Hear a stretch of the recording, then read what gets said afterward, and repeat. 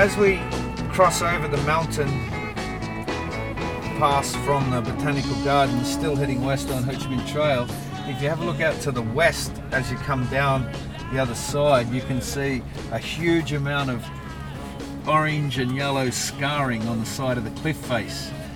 The Highway 20 leg of the Ho Chi Minh Trail wraps around as it goes down the pass underneath that scarring, and that scarring is from American planes, jets, shooting rockets at the cliff in order for the rock to fall down and block the road, hence making the trucks unable to get through, making the trucks a target. At the bottom of the cliff, as we go around underneath it, we'll be able to see there's a small cave there, and there was a group of the story that I've been told is that there was a group of young Vietnamese volunteers who lived at the bottom of the cliff in tents on the road and under hoochies on the road. And every day when the rocks came down, they would run and hide in the little cave, the little bomb shelter that they've got there, and then they'd come back out and move the rocks off the road, and that was their permanent position for those kids. And they were kids that were living there, and that was their job. They were youth volunteers, around 15 years old generally was the age of the youth volunteers that were formed into small units and worked together on the maintenance of the road.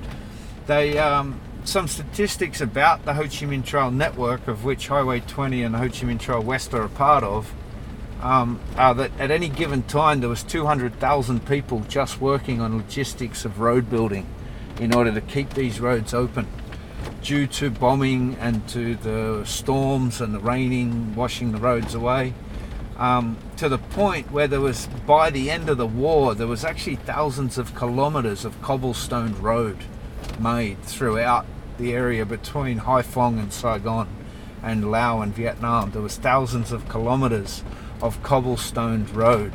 The first time I came into Phong Nha Kabang rode in onto Highway 20, most of Highway 20 at that time was still a cobblestone road.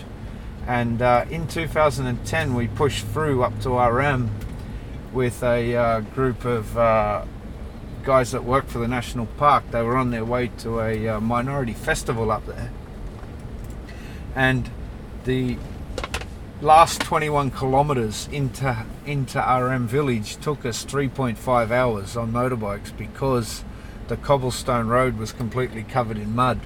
Nowadays it's a really nice single lane concrete road all the way up, but back then it was about 12 inches of mud over the top of a cobblestone road, which was originally built during the war.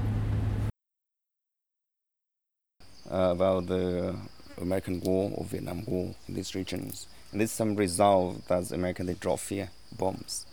Absolutely, from the DMZ down to the south could be bombs, landmine origins.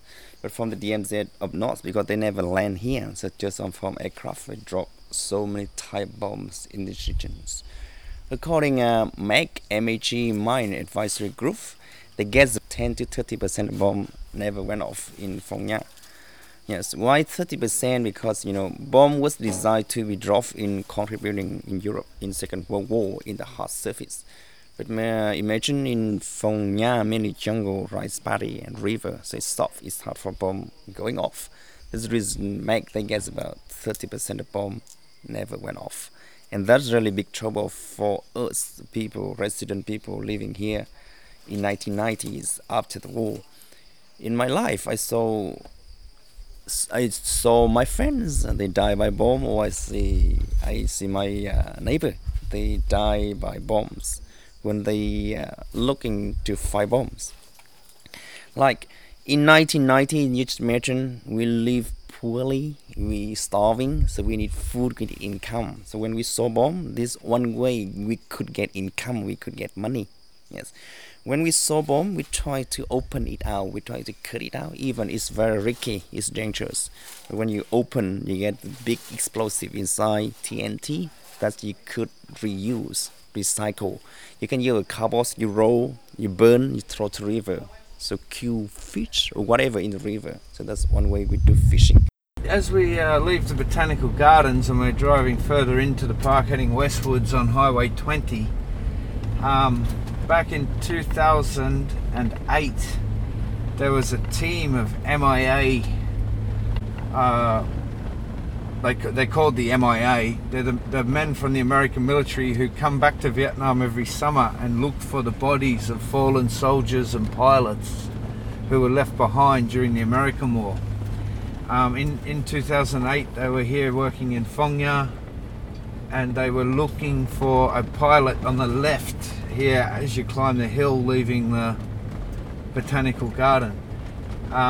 They stayed in Phong Nha village, and when I was talking to them, they said after about 3 months here digging and searching through the jungle where the crash site of the aircraft was, they found the remains of the pilot, for which they sent back to America.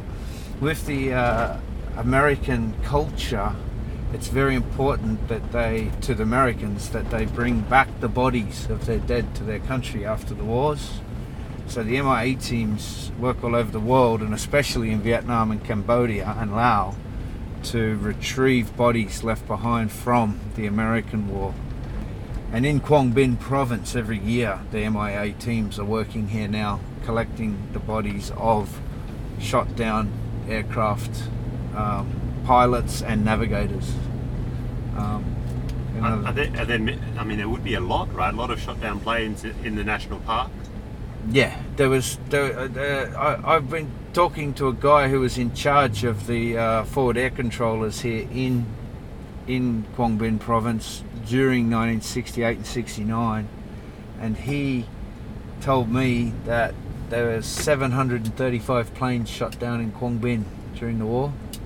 So let's think about that. 735 planes in this province shot down. So yeah, there's a lot of MIA, missing in action, men who were killed in those incidences, and their bodies have yet to be returned to America.